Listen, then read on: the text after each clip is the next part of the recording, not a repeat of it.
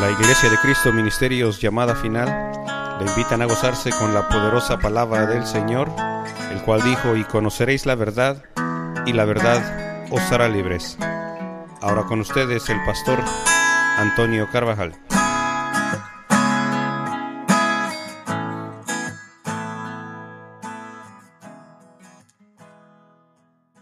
Para todos, ¿verdad?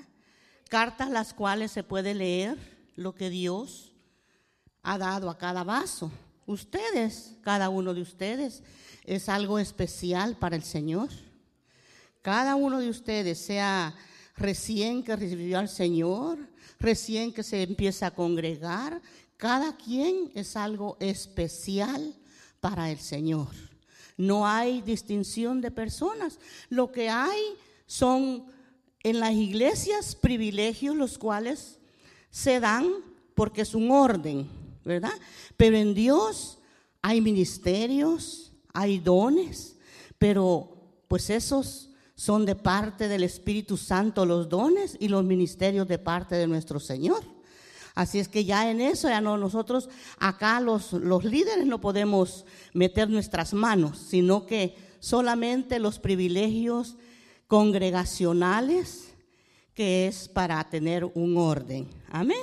Pero decimos que, o les dije más bien, ¿verdad?, que no somos nosotros los que damos testimonio por nuestra boca, sino por nuestros hechos, ¿verdad? Y que otros puedan hablar de lo que hay en el vaso. Amén. Así es que usted y yo no nos anunciemos a nosotros mismos, sino que los hechos nos anuncian por sí solos. Amén. Gloria a Dios. Porque el que sabe tocar bien no necesita decir yo toco bien. Se escucha la música, se escucha el buen ritmo. Amén. Gloria a Dios. Pero así como está, mi amado hermano, yo quiero leerle en el libro precisamente de Efesios, capítulo 1 y versículo 4. Y dice así la palabra de Dios: según nos escogió en Él antes de la fundación del mundo, para que fuésemos santos y sin mancha delante de Él. Qué bonita escritura, ¿verdad? Dice amén. No lo escuché, hermanos. Gloria a Dios. Ya nuestro pastor dio la oración de bendición, así es que me toca proseguir. Y es que fíjese que el escogimiento de Dios, como nos dice, nos pronuncia aquí en este único versículo que hemos leído, dice que según nos escogió. Pero ¿quién nos escogió? Él, ¿verdad? No nos escogimos a nosotros mismos, porque de nosotros aún ahora nada bueno puede salir, sino es de parte del Señor, de parte del Espíritu. Dice que según nos escogió en Él, pero dice que nos escogió desde antes que esta tierra existiera, ¿sí? De que el mundo existiera, ¿verdad? Antes de que naciésemos, antes de que tuviéramos conocimiento de dónde estábamos y de quién éramos, Él ya nos había escogido. Qué precioso, ¿verdad, hermanos? Qué bonito de que así como los padres deciden muchas veces, porque otras veces no, ¿verdad? Escogen tener un niño o una niña, un hijo. Porque ahora ya se puede escoger aún si quiere usted tener un varoncito o una hembra.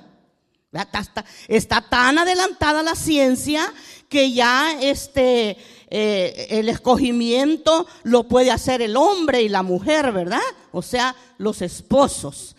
Pero fíjese que eso no fue de ahora, eso no es de ahora, eso está ya escrito. Porque aquí lo puede ver usted, dice que Él nos escogió desde antes.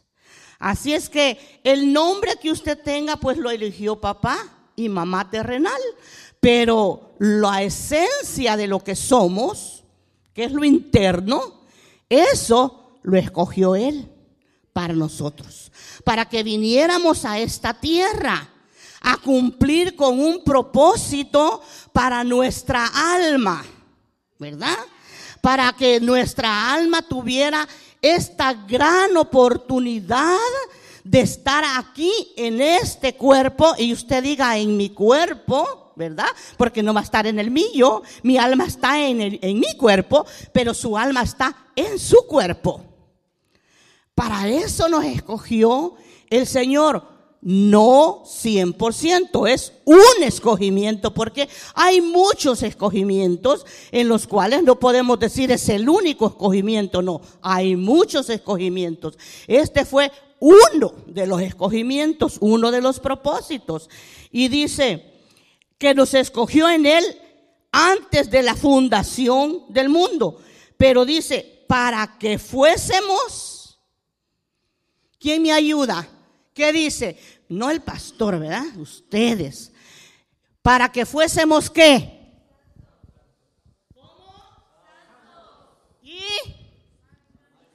Y sin mancha. Bueno, mire si ahí lo tiene. Según nos escogió en Él antes de la fundación del mundo, para que fuéramos santos y sin mancha delante de Él. Y quizás alguna mente, ¿verdad?, muy rápida puede decir, pero ya somos santificados. Esa es otra cosa, ¿verdad? Pero esto dice para que fuésemos santos y sin mancha delante de Él. Pero en otro pasaje, que no se lo voy a leer ahorita, dice que Él viene por una iglesia santa. Dice que Él viene por una iglesia sin mancha y arruga, ¿verdad? Entonces usted póngale que Él viene por una iglesia santa y sin mancha. Lo que dice aquí, santa y sin mancha. ¿Qué viene siendo entonces cuando nos dice que Él viene por una iglesia sin mancha? Es santa, ¿verdad? Sin mancha es santa. Él viene por una iglesia sin mancha y sin arruga. Y Él nos escogió desde antes para que fuésemos santos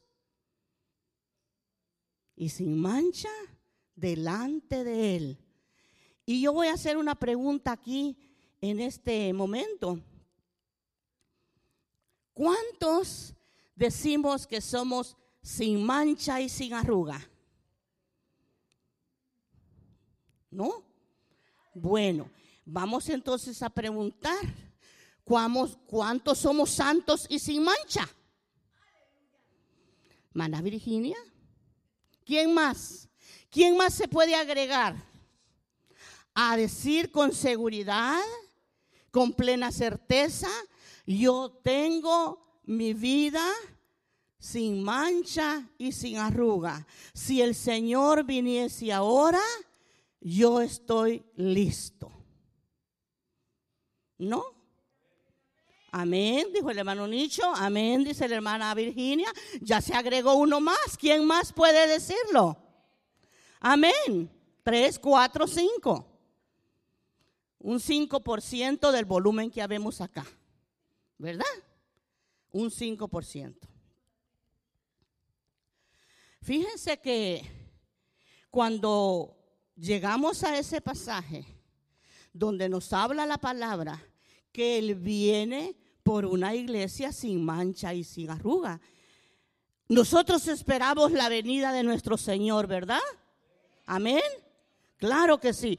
Todos podríamos levantar la mano y decir, yo espero la venida del Señor. Sí, yo espero ¿Usted no la puede levantar? Decir, yo espero la venida del Señor, porque eso sí, ¿verdad? Yo espero la venida del Señor, pero ahí vamos a poner allí, ¿verdad? la comita y entre paréntesis, pero, si nos registramos a nosotros mismos, como dice la palabra en 1 Corintios 11, cuando hablamos de la cena del Señor. Si nos registramos a nosotros mismos o nos examinamos a nosotros mismos, podríamos ponerlo en una página del 1 al 10 y decir yo estoy en el 9.99 o le bajamos al puntaje. Porque acuérdese, nosotros mismos, nadie nos examina aparte de nosotros mismos. Si somos nosotros personas entendidas, vamos a entonces a meditar primeramente, en lugar de poner ligeramente el puntaje, porque hay veces somos muy rápidos y decimos, no, yo 10 y plus, ¿verdad? 10 más. Todavía le ponemos, ¿verdad? Más. ¿Por qué? Porque queremos ser lo mejor. Por supuesto, nadie va a decir yo soy peor. No, queremos ser lo mejor. Y en Cristo Jesús, claro que sí. Pero cuando la palabra nos dice que Él viene por mí como iglesia, cada uno somos miembros de la iglesia de Cristo. Cuando la palabra dice que Él viene por una iglesia sin mancha y sin arruga, posiblemente se puede pensar y decir, bueno, si acaso soy una blusa o acaso soy un vestido o una falda, pues si está arrugada agarro la plancha y ya queda bien lisita, ya no tiene ninguna arruga, ¿verdad? ¿Sí? Si acaso también dice, mi falda o mi pantalón o mi camisa está manchada, la pongo en la lavadora, le pongo un poco de Clorox o de algún otro detergente fuerte, otro líquido que sea, y va a salir impecable, sin ni una mancha. Pues eso sería muy, pero muy fácil, porque cualquier prenda se puede desmanchar, cualquier prenda se puede desarrugar, pero como nuestro Dios no trabaja por lo físico, no trabaja por prendas desechables, sino que Él trabaja, si vamos a decir prenda, ¿verdad? Para entenderlo, por prendas que van a permanecer para vida eterna. Entonces, Él está trabajando de adentro hacia afuera. Y qué bonito es sentirse uno sano, sin dolores, sin aquejamientos, sin nada que nos provoque estar tristes ni preocupados. Qué bonito es. Pero es mejor si lo de adentro está sano. Él lo decía antes. Si lo de adentro está sano, si lo de adentro está saludable, y me estoy refiriendo a su alma, a su corazón. Si eso está saludable, lo de afuera va a estar saludable. Y las manchas que adquirimos en el paso de nuestra vida no son manchas las cuales usted se compra una pomada y se la pone porque se quemó y se le quitó la mancha. Las manchas que adquirimos en el caminar son las manchas que quedan en nuestra alma. Y esas son las manchas las cuales el Señor nos habla en su palabra. Las manchas, las que no se quitan con un lavado de agua caliente, o con un borrador, ¿verdad? Si está manchado un cuaderno. No, esas manchas es un trabajo en conjunto que es usted con la palabra de Dios y el Espíritu Santo. Y usted diría, pero ¿cómo tengo mi alma yo manchada? No me la puedo ver. Y es cierto, usted no se puede ver su alma, usted no puede poner sus ojos y meterlos adentro y mirar cómo está su alma y su corazón. Pero dice la Escritura que es un espejo. Y usted sí, cuando va al espejo se mira su rostro, ¿verdad que sí? Pues la palabra es el espejo del alma y del corazón. Cuando yo me veo a la luz de lo que está escrito, entonces me voy a dar cuenta de qué tan manchada está mi alma. Y muchas veces lo vemos, lo oímos, nos lo dicen, pero lo tomamos como cuando llueve, ¿verdad? Como oír llover, ese es un dicho. O sea, en otras palabras, lo oímos con el izquierdo y lo sacamos por el derecho, el consejo, del consejo de la palabra. Pero como nosotros somos un pueblo sabio, entendido, porque nos predicaron de Salomón, ¿verdad que sí? ¿Cuántos se acuerdan? Amén. Salomón era un hombre sabio, que no hay, dice la palabra, hombre tan sabio como él en la tierra. Así es que nosotros somos pueblo sabio, pueblo el cual sabe poner el 2 por 2 y sumar lo que es 4, ¿verdad que sí? Amén. Bueno, entonces, como le decía, nosotros somos nuestro propio juzgador por medio de la palabra de Dios. Si nosotros venimos y nos juzgamos a nosotros mismos, entonces quizás algunos podríamos hasta voltear nuestra cara para un lado y decir, ay, no veo manchas, veo todo negro. ¿Qué quise decir? Usted analícelo, ¿verdad? Digo, al ver nuestra alma, ¿verdad? Al ver nuestra alma diríamos, no veo una mancha, no veo dos, veo todo oscuro o negro, como dije, ¿verdad? Pero allá cada quien se examina a sí mismo. Porque la palabra me sigue diciendo a mí y a usted que Él viene por mí, pero viene por mí sin mancha y sin arruga. Y ya les dije, si no lo escucharon, se los vuelvo a repetir.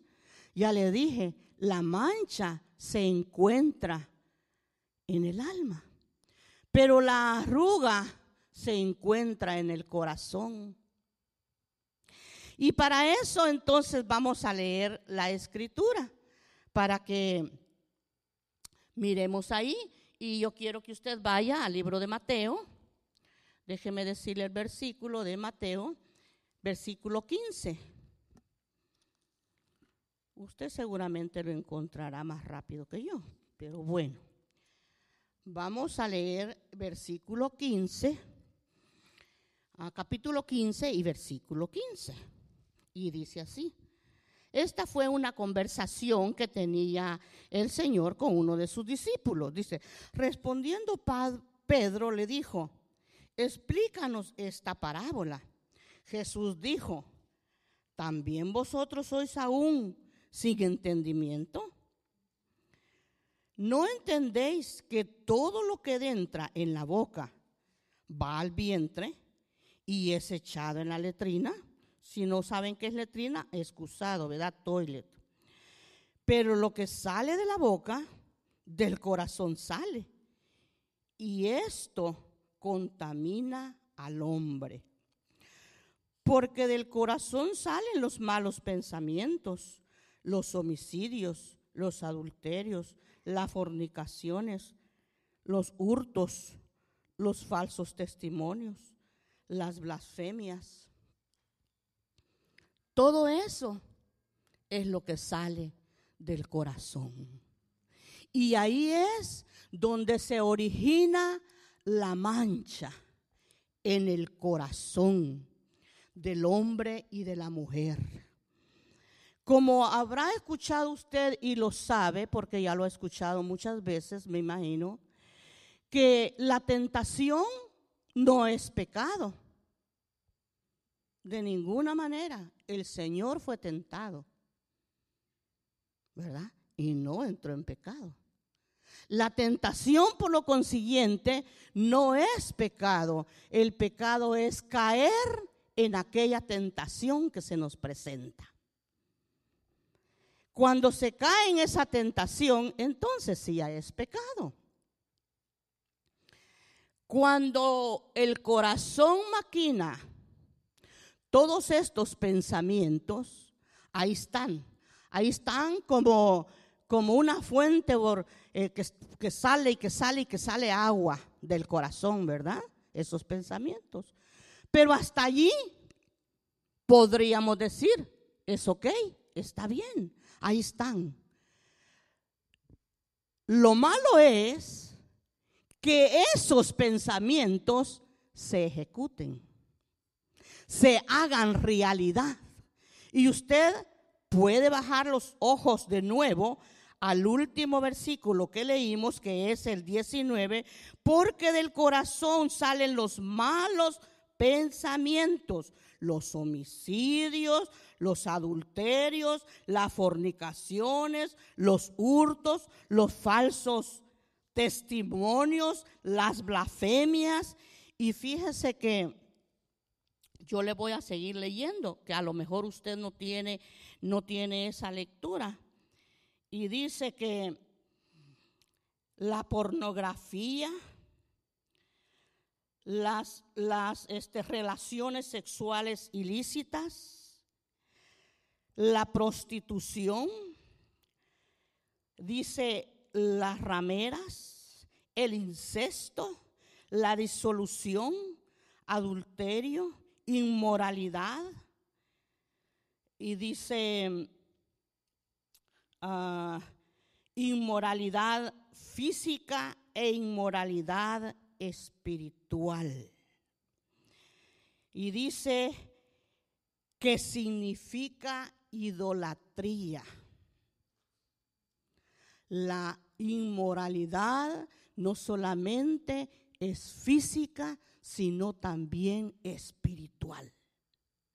Y todo eso, todas esas cosas, si en los corazones habitan, entonces ya hicieron morada en los corazones y permanece la arruga en los corazones. Pero cuando el individuo o cuando el Hijo de Dios puede levantar las manos, puede danzar, y qué bonito, puede cantar, puede tocar, puede ser servidor, ujiere, puede ser también maestro de los niños, puede ser coordinador, puede ser diácono. Todos los privilegios habidos y por haber en las congregaciones. Y puede estar morando en el corazón de ese individuo todas o algunas o muchas de estas cosas que están escritas. Pero el problema no es que moren nada más. El problema es que lo baje.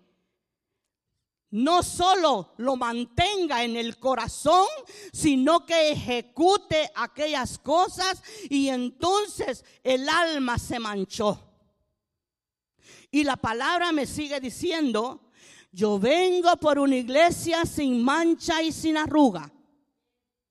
Y quizás alguna mente muy rápida y ligera dijera por allí, Y la sangre de Cristo, y la sangre de Cristo, oh, poderosa es.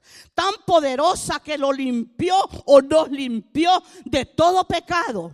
Pero de luego cuando nosotros fuimos limpios, en aquel día que le recibimos y nos bautizamos como Él en agua sumergidos, quedamos limpios. Quedamos limpios. Y me gustó algo que me dijo alguien de aquí, que me dijo: yo desde el día que recibí al Señor, yo estoy limpia de mi vagina. Me gustó en aquel día que me lo dijo. Pero cuando pasó ese tiempo y mi alma empezó a ensuciarse, mi alma empezó a adquirir todas estas cosas en mi corazón y mi alma se deleitó en eso. Mi alma se ensució. Y no una manchita, pueden ser 2, pueden ser 3, pueden ser 4. A lo mejor hay algunas almas que ya no tienen un pedacito de limpieza, sino toda oscura. Pero la palabra sigue diciendo: yo vengo por una iglesia sin mancha y sin arruga. Amén. Lo que está escrito, está escrito. Si le queremos tirar la página, no importa, hay más Biblias, hay más escrituras y con muchas más versiones que van a seguir gritando lo mismo. Yo vengo por una iglesia sin mancha y sin arruga. Y entonces, hermana, en aquel día dice la palabra que Él va a completar ¿el qué? La buena obra. No dice las manchas en el alma. No dice las arrugas en el corazón. Pero hay buenas noticias. Y eso es bueno porque la palabra misma nos enseña cómo salir de estas cosas. Negándonos a nosotros mismos. No va a venir el ángel Gabriel, el ángel Miguel, ni los querubines, ni todo el poderío de Dios en los cielos a torcernos un brazo, a torcernos una pierna, a ponernos grilletes, a ponernos esposas en nuestras manos. No va a venir ninguno de ellos. Por si acaso esperábamos una visita, ¿verdad? De algún ángel que me va a ayudar. No. Escrito ya está y ha dejado el Espíritu Santo para que nos redarguya de todo pecado. Pero si mi oído lo tapara para que cuando entrara la instrucción no se me volviera a salir, eso quiere decir bájelo al corazón. Pero si no tapo mi oído y dejo escapar la instrucción, voy a seguir igual o peor. Porque cada día que pase, déjeme decirle, pueblo de Dios, que cada día que pase su alma se mancha más. Depende de la situación en la que usted esté. Usted puede leerlo de nuevo porque usted tiene... Me imagino que usted tiene un libro de estos en la casa, o si no, pues en el teléfono ahora como tan modernos que estamos, ¿verdad? Así es que usted puede instruirse, leerlo, seguirlo leyendo, volverlo a leer y de nuevo otra vez leerlo, porque cada vez que lo lea usted le va a ser revelado algo diferente. Pero todos esperamos al Señor, amén. Todos esperamos a nuestro Dios que venga por nosotros. ¿Sí? La pregunta es, ¿qué tan manchada está mi alma? Para poder calificar. Porque déjeme decirle, le dije al principio, si es una prenda de vestir, usted la pone en la lavadora y le sale limpia. Pero déjeme decirle también que muchos de los que van a estar esperando al Señor los van a pasar por la lavadora. Usted puede leerlo en Apocalipsis y no le voy a llevar hasta allí, pero los van a pasar por la lavadora. Ahí dice, y sus ropas fueron lavadas. Y no se refiere a esta ropa, se refiere al alma, se refiere al corazón, a eso se refiere. Así es que apúntelo, más que en su entendimiento, en su corazón, y si quiere, como decía una hermana, más vale pálida tinta que brillante memoria. La puede escribir con tinta en un libro y apunte el día y la hora, el mes y el año en que le escuchó. ¿Por qué? Porque responsabilidad de él, primaria, es de hablarnos de todo lo que debemos de dejar para estar listos. Y bueno, y como gloria a Dios y gracias al Señor que me escogió a mí para ser la ayuda idónea de Él, pues a mí me tocó en este momento decirlo. Para que en aquel día usted no dé la dirección y hasta el número de teléfono y el nombre del pastor y diga, Señor, así se llamaba, este era el número, la dirección de la iglesia donde iba. Y no te lo dijeron, no. Allí va a estar escrito. En este día, en esta hora te lo dijeron. Así es que, ¿de quién entonces es la responsabilidad ahora? De cada uno de nosotros. ¿Qué tanto estará el alma manchada? Usted califique. Nadie nos califica sino nosotros mismos. Para que se nos quede, lo repito. Pero, como le dije, hay más de una buena noticia, porque no solamente es darnos, ¿verdad?, de lo que padecemos, pero también queremos medicina, ¿o no? ¿Sí?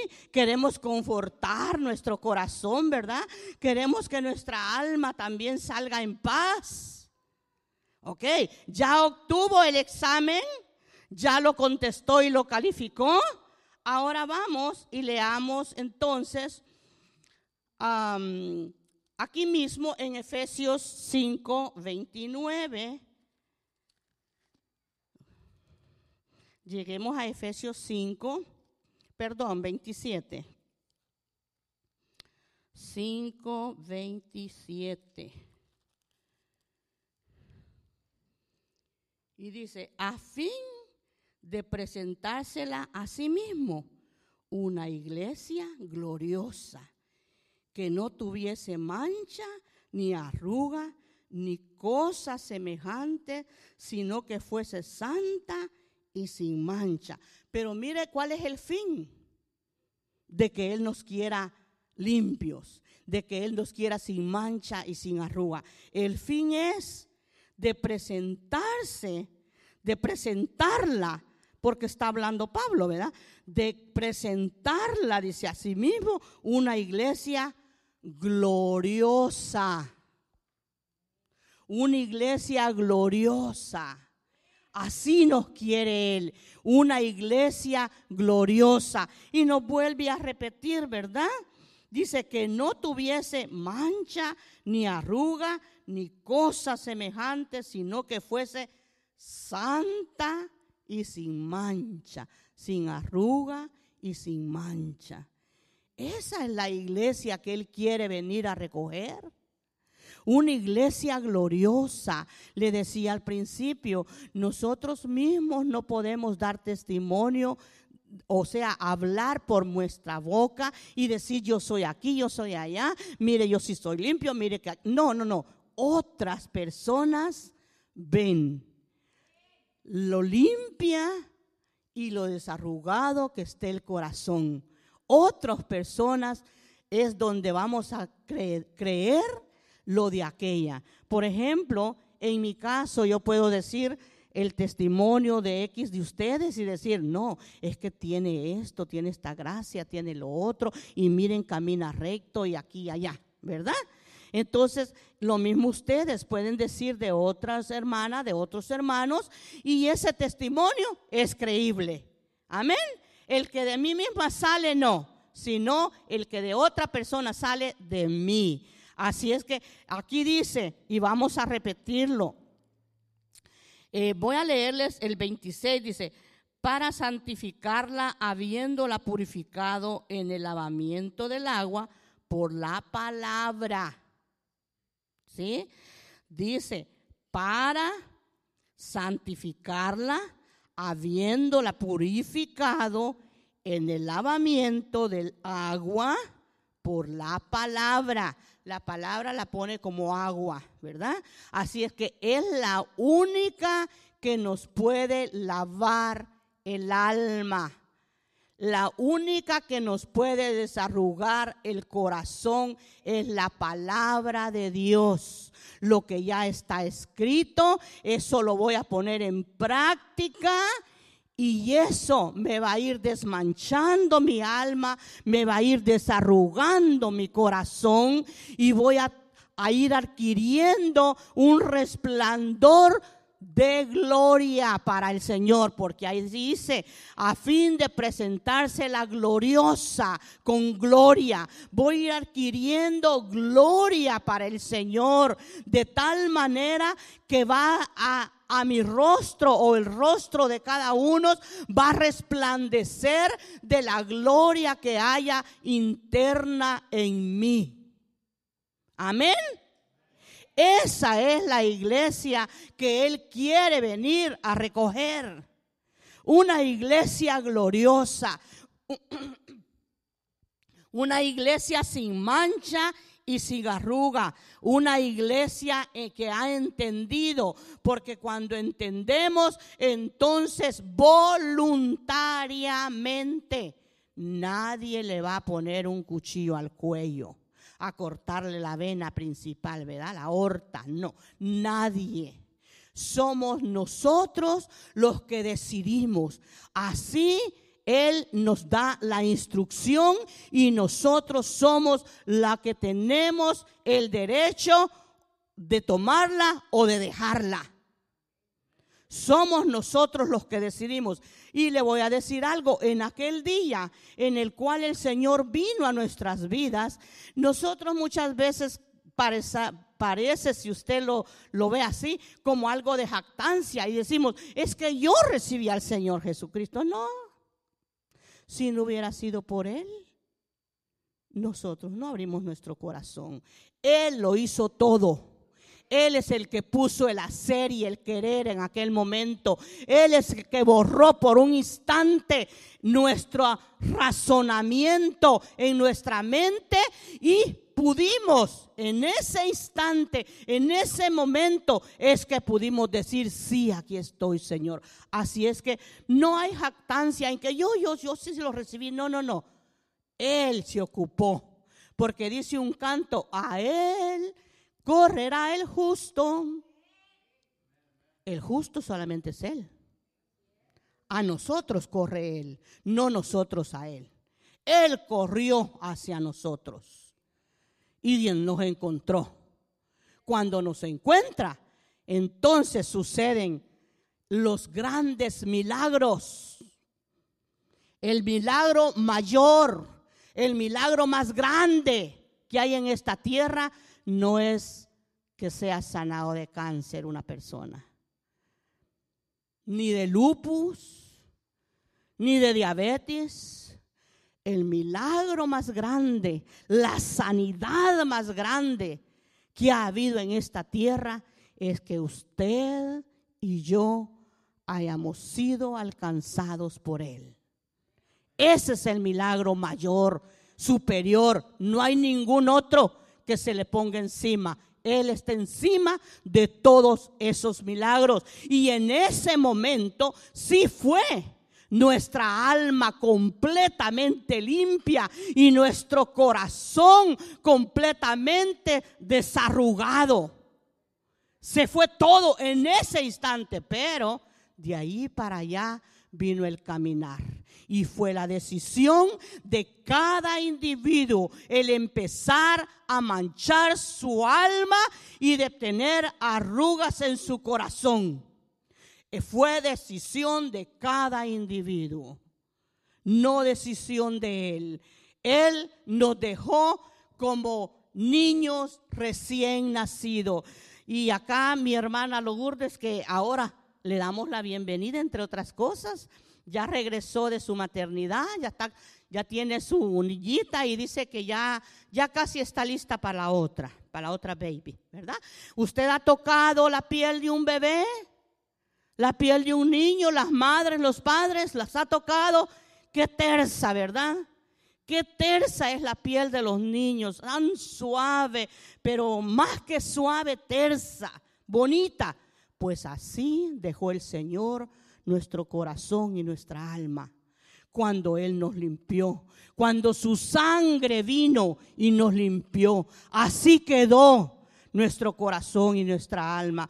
Pero en el caminar, nuestra mente empezó a maquinar lo que hemos leído en Mateo 15 al 19. Allí usted va a encontrar lo que nuestro corazón acumula y acumula. Y viene un momento en que lo saca. Y cuando lo saca, y se fijó que dice que no es lo que entra a su salud. No es esto lo que daña. No está refiriéndose físicamente, está refiriéndose espiritualmente a nuestro ser espiritual. No es lo que usted coma. Bueno, si usted come mucha manteca, ¿verdad? Mucho puerco bien grasosito y que bueno es, ¿verdad? Bien chicharroncitos ahí, bien doraditos, ¿verdad? Qué buenos son, con tortilla tostadita, bueno, un pedazo de quesito, bueno, ya le voy a despertar el hambre, ¿verdad? Unas gotitas de limón, otras de chilito, de molcajete, dicen mis hermanas, ¿verdad? Oh, qué rico. Pero bueno, sigamos esa dieta y vamos a terminar bien, pero bien, las venas bien rellenitas de grasa, ¿verdad?